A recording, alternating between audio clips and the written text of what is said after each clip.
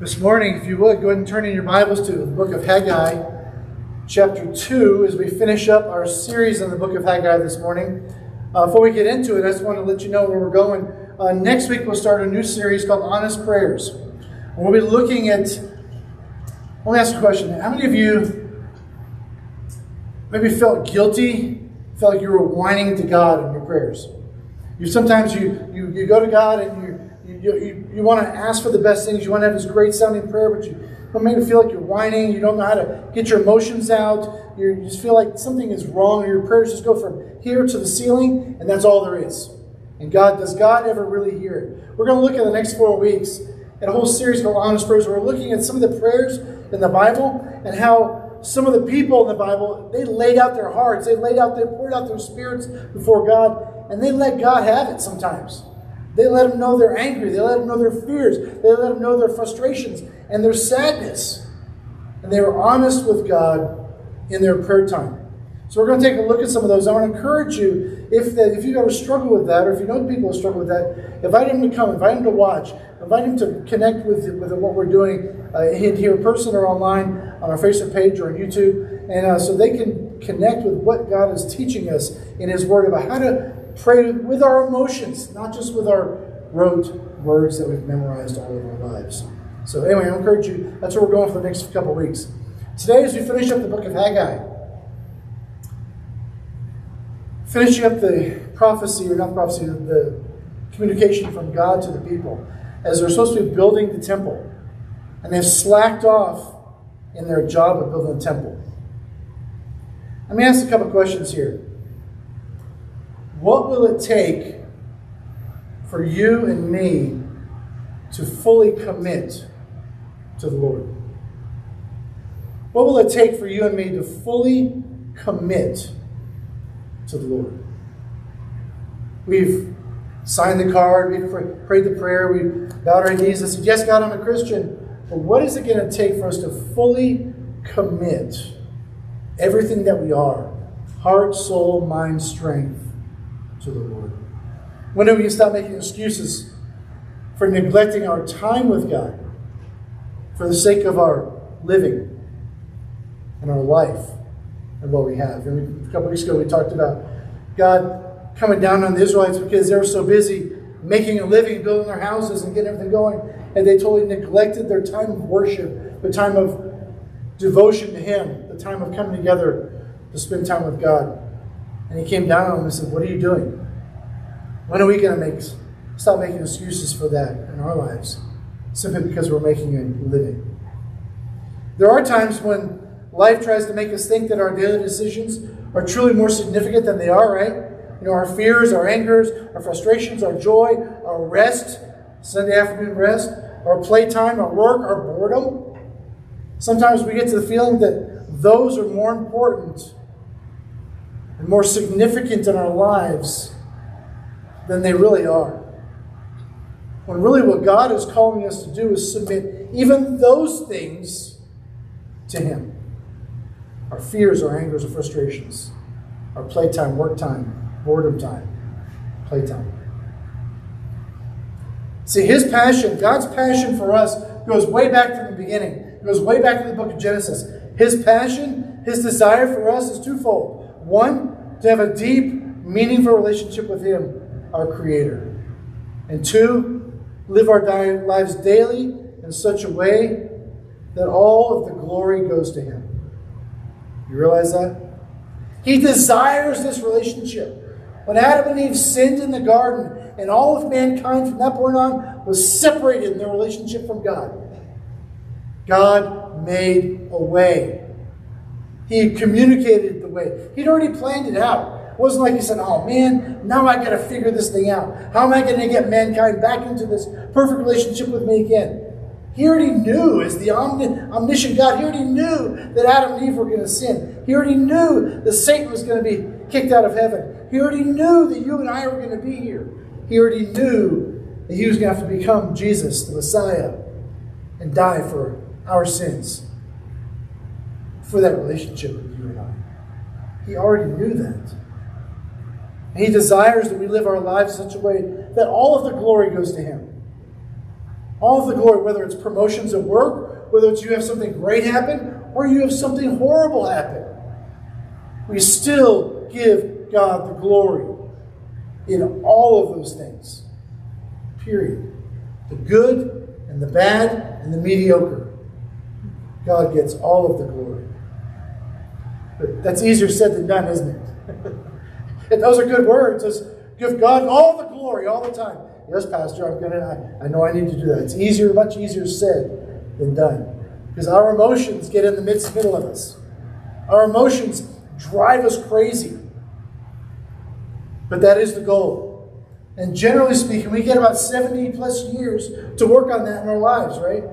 Generally speaking, we get to work on becoming more like Him. We get to work on giving Him the glory and making Him glorified in our lives through our whole lives. We get about 70-ish, 80-ish years. Depends on when you became a believer. I became a Christian when I was 7 years old, so hopefully I'll have 70, 80, 90 years to work on it. 100 years maybe. We'll see. If I'm like my grandmother who passed away at 104, we'll see. See how God preserves. However long God has me here, however long God has you here, we need to be working on giving Him the glory, lifting Him up, and serving Him every day. So in the discussion of this rebuilding of the temple, this is what the focus is in this last part of chapter 2. We'll be in chapter 2, verses 6 to 14 this morning. Look first at verses 6 to 9. It says, where His glory shakes the nations. God's glory shaking the nations. I love this. He says, for thus says the Lord of hosts, as Haggai is communicating this to the people of Israel.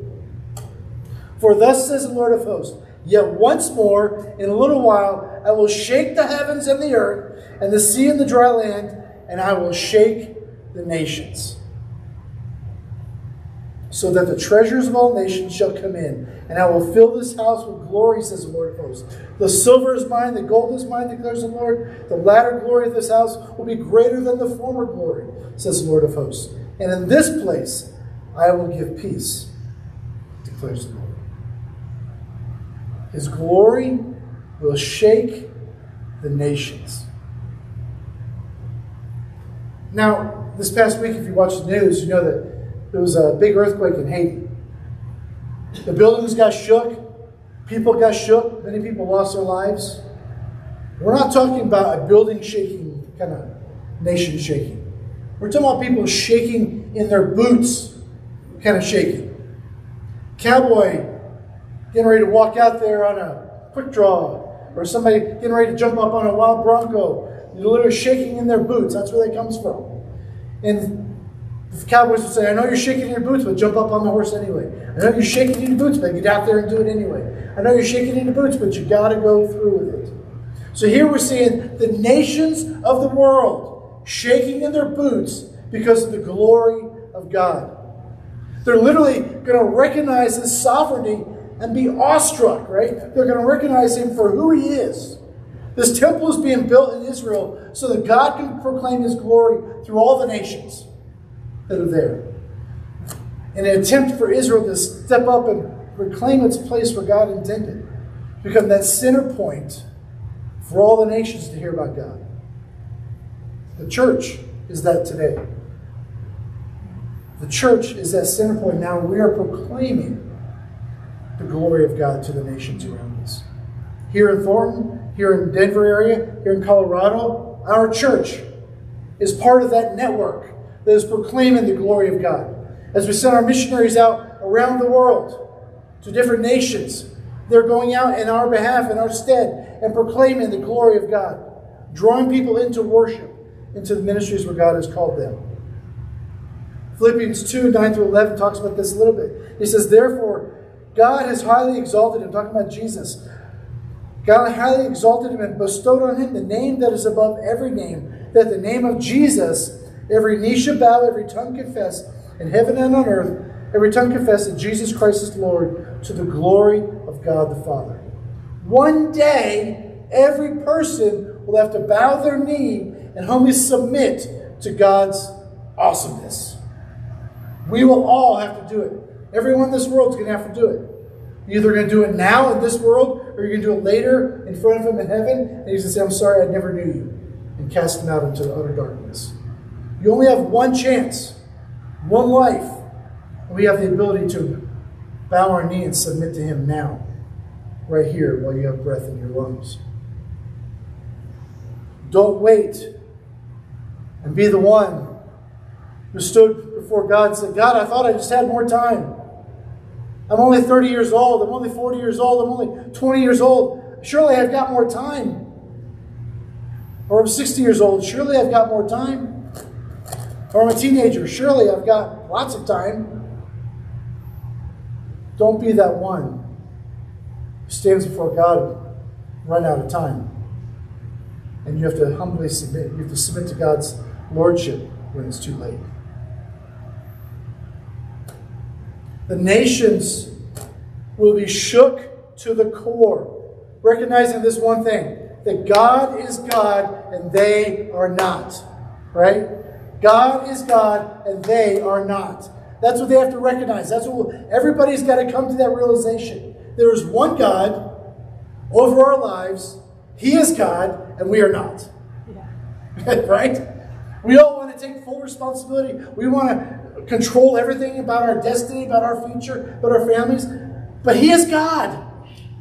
The lie of the devil is that you can become God, that you can become God of your own life. The lie of the devil with Adam and Eve was that you can make your own choices and there'll be no consequences. Yeah. That's a person who thinks they're God. They can make all their own choices and have no consequences. God is God. Not me, thankfully, not you, more thankfully. Because I know my decisions, right? I know all my decisions will be right in my own thinking. I don't trust your decisions. But I do trust God's. I'm glad that he is God and we are not. But the world is going to come to that realization. We're all going to come to that realization at some point in our lives, either now or later. Don't let it be later. Make that decision now. This week I was driving my Uber. And in my car I had a 29-year-old gentleman driving to work. And as I usually do, I've always got my spiritual antenna up and I'm looking for opportunities to have gospel conversations with people all the time, whether it's in my Uber, at Taco Bell, or Chick-fil-A, or even at Chick-fil-A, right? Maybe the gas pump. My girls like to take bets on how long it's going to take me to talk to the person on the other side of the gas pump and just to strike up a conversation and talk to them about Jesus. I'm always looking for opportunities. I may not ever get to the point where they bow their knee and they receive Jesus, or I may never get into the gospel with them. But I'm always looking for opportunities to move people down the line on their spiritual journey so that at some point somebody will share with them and they can come to that point in their faith journey where they receive Jesus. I want to be just that one next step for them. So I'm sitting in my car driving down 270, taking this guy to work. We begin having this conversation. It comes out that I'm a pastor, conveniently. Because they always ask the question, what do you do besides Ubering? Well, I pastor a church. Really? Some people are like, oh, that's nice. Some people are like, it piques your interest and we have a conversation about it. So this kid, he goes, well, let me ask you a question, Pastor. I said, okay, sir. And he proceeds to ask me a question about whether man really has free will or whether God is totally sovereign over the world and directs every little detail of our lives. As a producer, writer, director of a movie would. And he's hung up on this idea that man does not have free will, which we know the Bible teaches. Man does have free will. We also know the Bible teaches that God is totally sovereign and understands and knows everything about us and what's going to happen. Two sides of the same coin. He was hung up on this and could not get it into his mind that we do, as God's creation, really do have free will. We can choose to make the right decision. We can choose to make the wrong decision. We can choose one or choose two. Just because God knows the answer does not mean that we don't have a free will to make that choice ourselves. Ultimately, he fell into the same trap as Satan by trying to set himself up as God, by dictating and saying that my choices. In fact, he even got to the point where he said, we need to rewrite the Bible to fix some of these issues. And I said, well, who's going to be in charge of rewriting the Bible? You? I don't trust you. I don't trust most people. I especially don't trust anybody messing with God's Word. I only trust God who wrote this and gave it to man. I don't trust mankind to change what's in here, to fix it for culture. God's Word is God's Word, and there is no changing it. But in his mind, he set himself up as God, the same thing that Satan has tricked so many people into doing. And unfortunately, he got out of my car, and I hope I moved him down the faith journey a little bit. But as he got out, my thoughts went to an Indiana Jones movie. He chose poorly. He chose poorly. He chose the wrong cup. The cup that leads to death.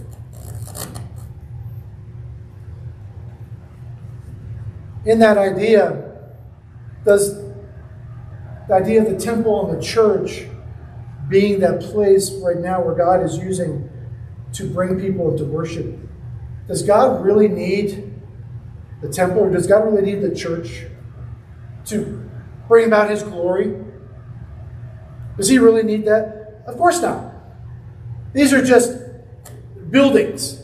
God can use anything to bring about his glory. When I was driving through North Korea, as I was driving down the road to where we put up our wind turbines, I looked at the trees out the taxi window, and the trees, at that point, all the leaves and the branches were lifted up like this.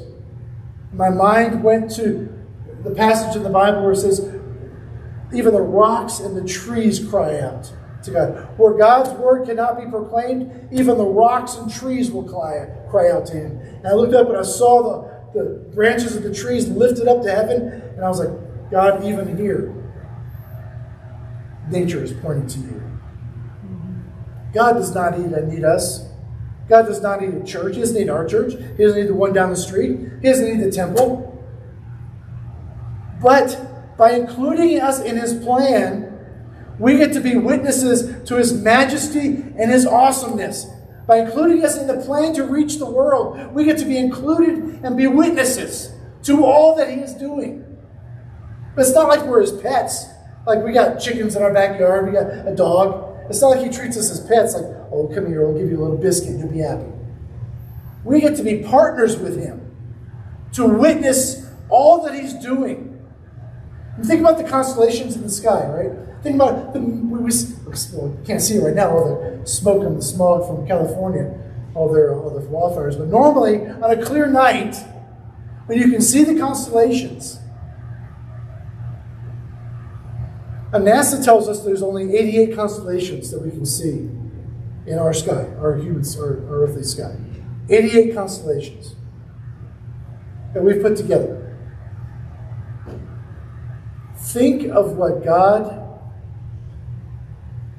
has created beyond what our eyes can see. We've seen pictures from the Hubble telescope and other places of the different galaxies, different solar systems. I mean, we are little people on a little planet, in a little solar system, in a little galaxy, in a great big universe, held in the hand of an even greater, bigger God. Puts it in perspective. As God created this universe, do you think maybe he created things just so that he could enjoy them?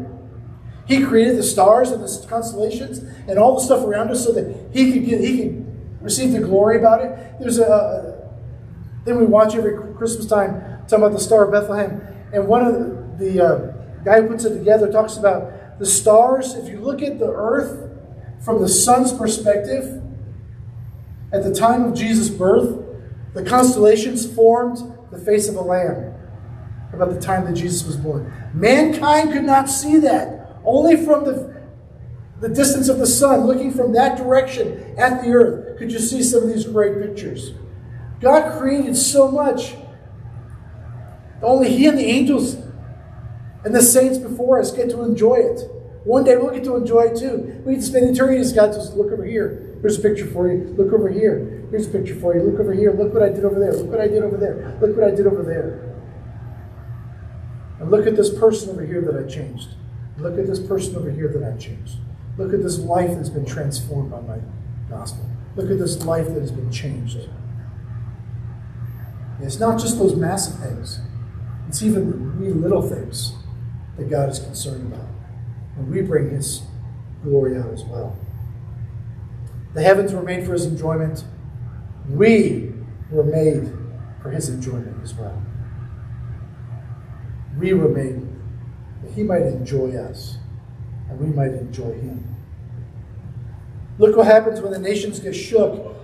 As God's temple is built up and worship comes back into the bear. Look at verses 7 and 8 as He says, and I will shake all the nations, so the treasures of the nations shall come in, and I will fill this house with glory, says the Lord of hosts. The silver is mine, the gold is mine, declares God. Look what happens when all the nations are shook. All the treasures of the earth come flowing into the temple. All the treasures of the earth come flowing into God. That which they hold dear is given up and given over to God. And we look at our bank accounts, we look at our wallets. That's our gold and silver. That's our treasure. The nations, when they are shook, what they treasure will come pouring in, all that they hold dear. What do we hold dear today that keeps us from experiencing the glory of God? What do we hold dear in our lives that keeps us from fully experiencing the glory and presence of God? Have you been shaken by God's glory? Have you? The nations are going to be shook, shaken in their boots. Have you been shook by God's glory? Picturing Him and all that He's got out there. See, because He says His future glory, in verse 9, His future glory is going to outpace what anybody's experienced in the past. Look at verse 9. It says, the latter glory of this house will be greater than the former, says God, Lord of hosts. And in this place I will give peace. In this place I will bring peace. When you are shook to the roots, when you're shook to the very base, and you're willing to give it all because you realize nothing I have is as important as my worship of God. Nothing that I have. And I'm shook. And we give it to God. We lay it at His feet. We say, God, all I have is yours. He says, I'll give peace. I'll give you peace.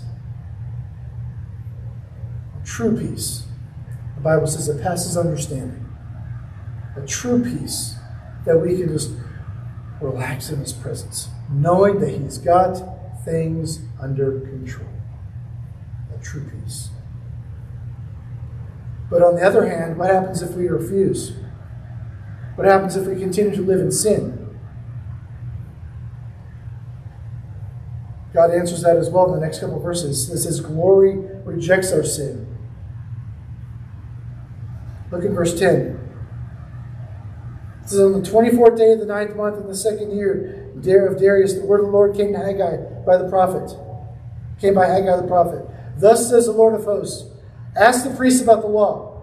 If someone carries holy meat into the fold of his garment and touches with his fold bread or stew or wine or oil or any other kind of food, does it become holy? And the priest answered, no. Then Haggai said, if someone who is unclean by contact with a dead body touches any of these, does it become unclean? And the priest answered and said, it does become unclean. Yes, it does. Then Haggai answered and said, verse 14, so it is with this people and with this nation before me, declares the Lord, and so with every work of their hands, and what they offer there is unclean. See, in the Old Testament, and this is what this is going back to, is he's asking the priests to remind the people when they come to work, when they come to work on the temple, when they come to bring to worship, when they come to offer their sacrifices, if they come with an unclean heart, their sacrifice is unclean. If they come with an unclean heart to work, their work is unclean. If they come with an unclean heart to worship, their worship is unclean. And honestly, this passage here kind of freaked me out a little bit. It kind of freaked me out as I was reading and studying it. Because how we live matters to God. How we come before Him matters to God. How we live our lives on a daily basis, how we approach Him in worship matters to Him. And I had to ask myself, how do I come before you on Sunday mornings? With what attitude do I come into worship? When I come before you into the presence in my quiet times, with what attitude do I come in? Is it with a clean heart? One that has been cleansed of sin and opened up and said, God, here I am. I want to meet with you. Or do I have a secret sin in my life? Or a secret attitude that's not pleasing to Him?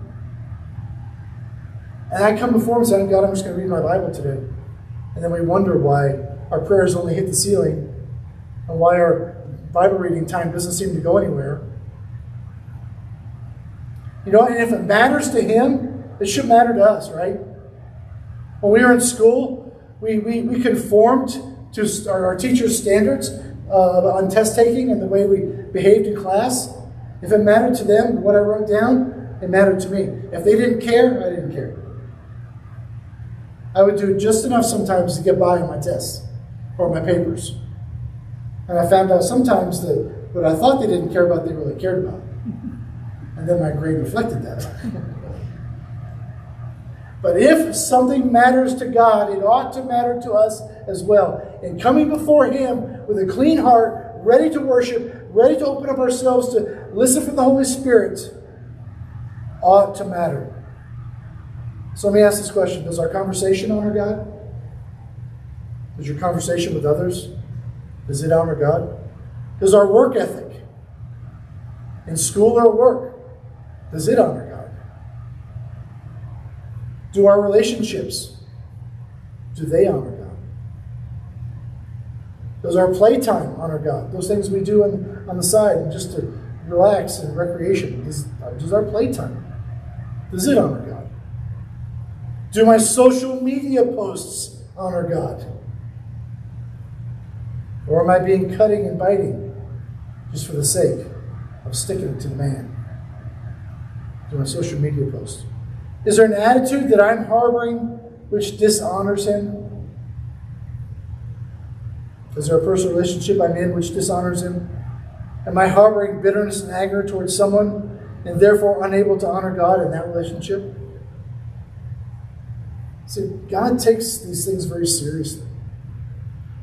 And how we approach God, how we come into church, how we come in to worship. Because remember, every aspect of our lives, I'm not just talking about Sunday mornings, though it has a big part, because that's when we meet together for worship.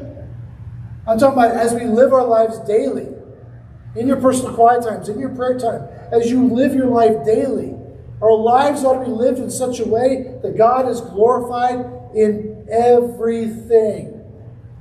Not some things, not most things, not a few things, everything. Right? Let's don't be like the Israelites and come before God unclean.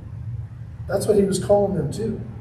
He says, when you come to work on the temple, when you come to build up this temple, to create a place for people to come and worship, make sure your heart is right. Make sure there's no uncleanness in your system. Make sure that you have done all that is necessary so when the rock is put in place on this temple, that rock is clean. When you bring offerings to the temple, those offerings are clean. Those sacrifices are clean. In 1 Corinthians, in case you think this is just an Old Testament thing, in 1 Corinthians chapter 11, Paul has a word to say this about to the Corinthian church, who were really taking the Lord's Supper, and they were really corrupting the Lord's Supper. It became more of a food orgy than anything else. They would just all dive in, and they just really abused the Lord's Supper. It became this huge feast. rather than a commemoration of what God had done. And Paul says in 1 Corinthians chapter 11, verses 28 to 30, he says, "Let a person examine himself, then and so eat the bread and drink the cup. For anyone who eats and drinks without discerning the body eats and drinks judgment on himself. That is why many of you are weak and ill, and some have died." How we live our lives on a daily basis and how we approach God in worship matters to Him. Old Testament, New Testament, now. When we approach God so flippantly, He can't bless us like He wants to. We approach God with just this attitude of, "Oh, He'll forgive me. Oh, it's okay. He knows what I've been through." You come to God flippantly. We're talking about the God of the universe. We're talking about Almighty God, King of Kings and Lord of Lords. He's not just our best friend, though He is our best friend. He's not just a Savior or some guy we read about in a book. He is God.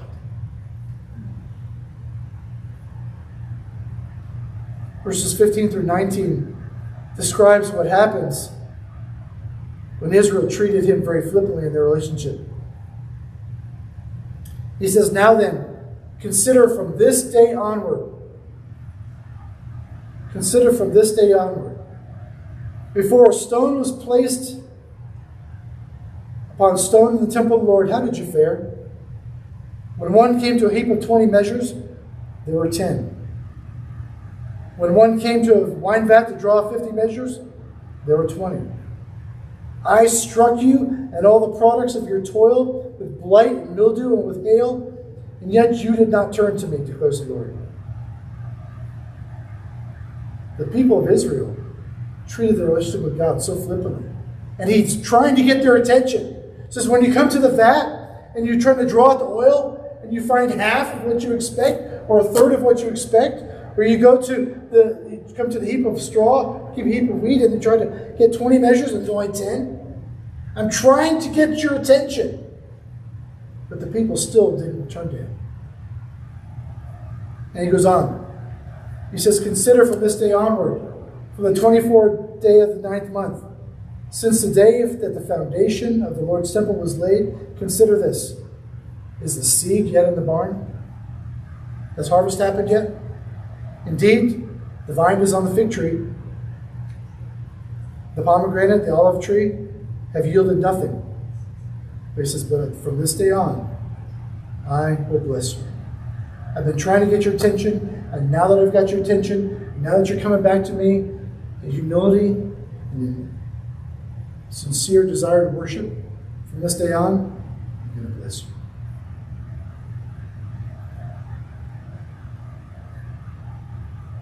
God struck them where it hurt, trying to get their attention. God struck them where it hurt, trying to draw them into His presence. What's it going to take to get our attention? What's it going to take to get our attention?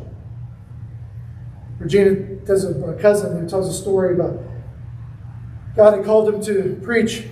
Called him so that we wanted him to be a pastor. He would say, "Okay, God, later. Okay, God, later. Okay, God, later. I got to provide for my family first." And he kept driving the truck, kept driving the truck, kept driving the truck, kept driving the truck. One day his truck broke down, and he was in the back changing a tire or something. Another car came by and sideswiped him, paralyzed him from the waist down. So now he's no longer able to drive the truck. But you know what he is doing? Preaching. You know what he is doing? Working in the church as a pastor. I don't want us to miss the point that God is trying to get some of our attention. I don't know what it's going to take. For Israel, He hit them where it hurt. In their wine vats, their oil vats, the wheat fields. Some people, maybe your car breaks down over and over and over again. God's like, I'm just trying to get your attention. In this cousin's case, he's paralyzed because he refused to listen to God as God was trying to get his attention. His story, not ours. His testimony, not just mine. What's God going to do to get our attention? Remember this, as I mentioned in the beginning, His passion, His desire for us is to have a deep, meaningful relationship with our Creator. And number 2, live our lives daily in such a way that all the glory goes to Him. As we look at our lives, as we look at our church, as we look at our worship times together, God's not just some benevolent dictator out there waiting to stomp us and destroy us and hurt us. He really wants the best for us. He wants to bless us. He wants us to have a great, wonderful life. But He can't bless us like He wants to when we're in rebellion to Him. Whether it's our attitude, our heart. So as we come before Him, make sure our hearts are clean. As we come before Him in leading in worship, make sure we're coming before Him clean. Have you bow your heads and close your eyes just for a minute as Karis comes up to lead us in the final song. Where are you this morning? Where's your heart? How clean is your heart this morning? What's it going to take? What's it going to take for God to get your attention and my attention? As I was finishing up studying yesterday, I decided to spend some time in here praying with God as God was smacking me upside the head, letting me know that I wasn't where I needed to be. Where are you in your relationship? This morning, you just, by uplifting a hand, you'd say, David, my heart is not where it needs to be. I've been coming before God unclean. My heart is not where it needs to be in relation to God. And I need His healing this morning. Just lift up your hand. I want to pray for you this morning. Thank you. Thank you. Thank you. It's tough. It's tough. Lord God, you saw the hands that went out this morning. Those that freely admitted their heart's not where it needs to be. But you're working on them. You are working on them. I pray, Lord God, that you would help us to commit our lives to you in such a way that the world might see Jesus in us. We come before you with clean hearts, clean hands, ready to serve with a proper attitude. I pray, Lord God, that as we leave here this morning, that you would be glorified in us. You would be glorified through us. Your name would be great in the world, in the city, because of us. As we proclaim your greatness, we sing of the goodness of the Lord in the land of the living. In Jesus' name I pray. Amen. If you raise your hand this morning and you feel like talking to me afterwards, I'll be at the back. I'd be glad to sit down and talk to you. If you're watching online this morning and you feel like God is talking to you and let you know that you need to talk to somebody, up at the contacts area of our Facebook page there, or YouTube page, there's a contact information for our church. Give us a call so we can talk with you, so we can communicate with you, so we can let you know what your next steps are in the spiritual journey that we're on together. God loves you. He desires you. This intimate, deep relationship with you. Don't leave today. Don't go another day without renewing the relationship with Him. But now we're going to stand and sing about the King of our heart. We're going to stand and sing about the glory of God this morning as Karis leads us in one final song as we sing and sing.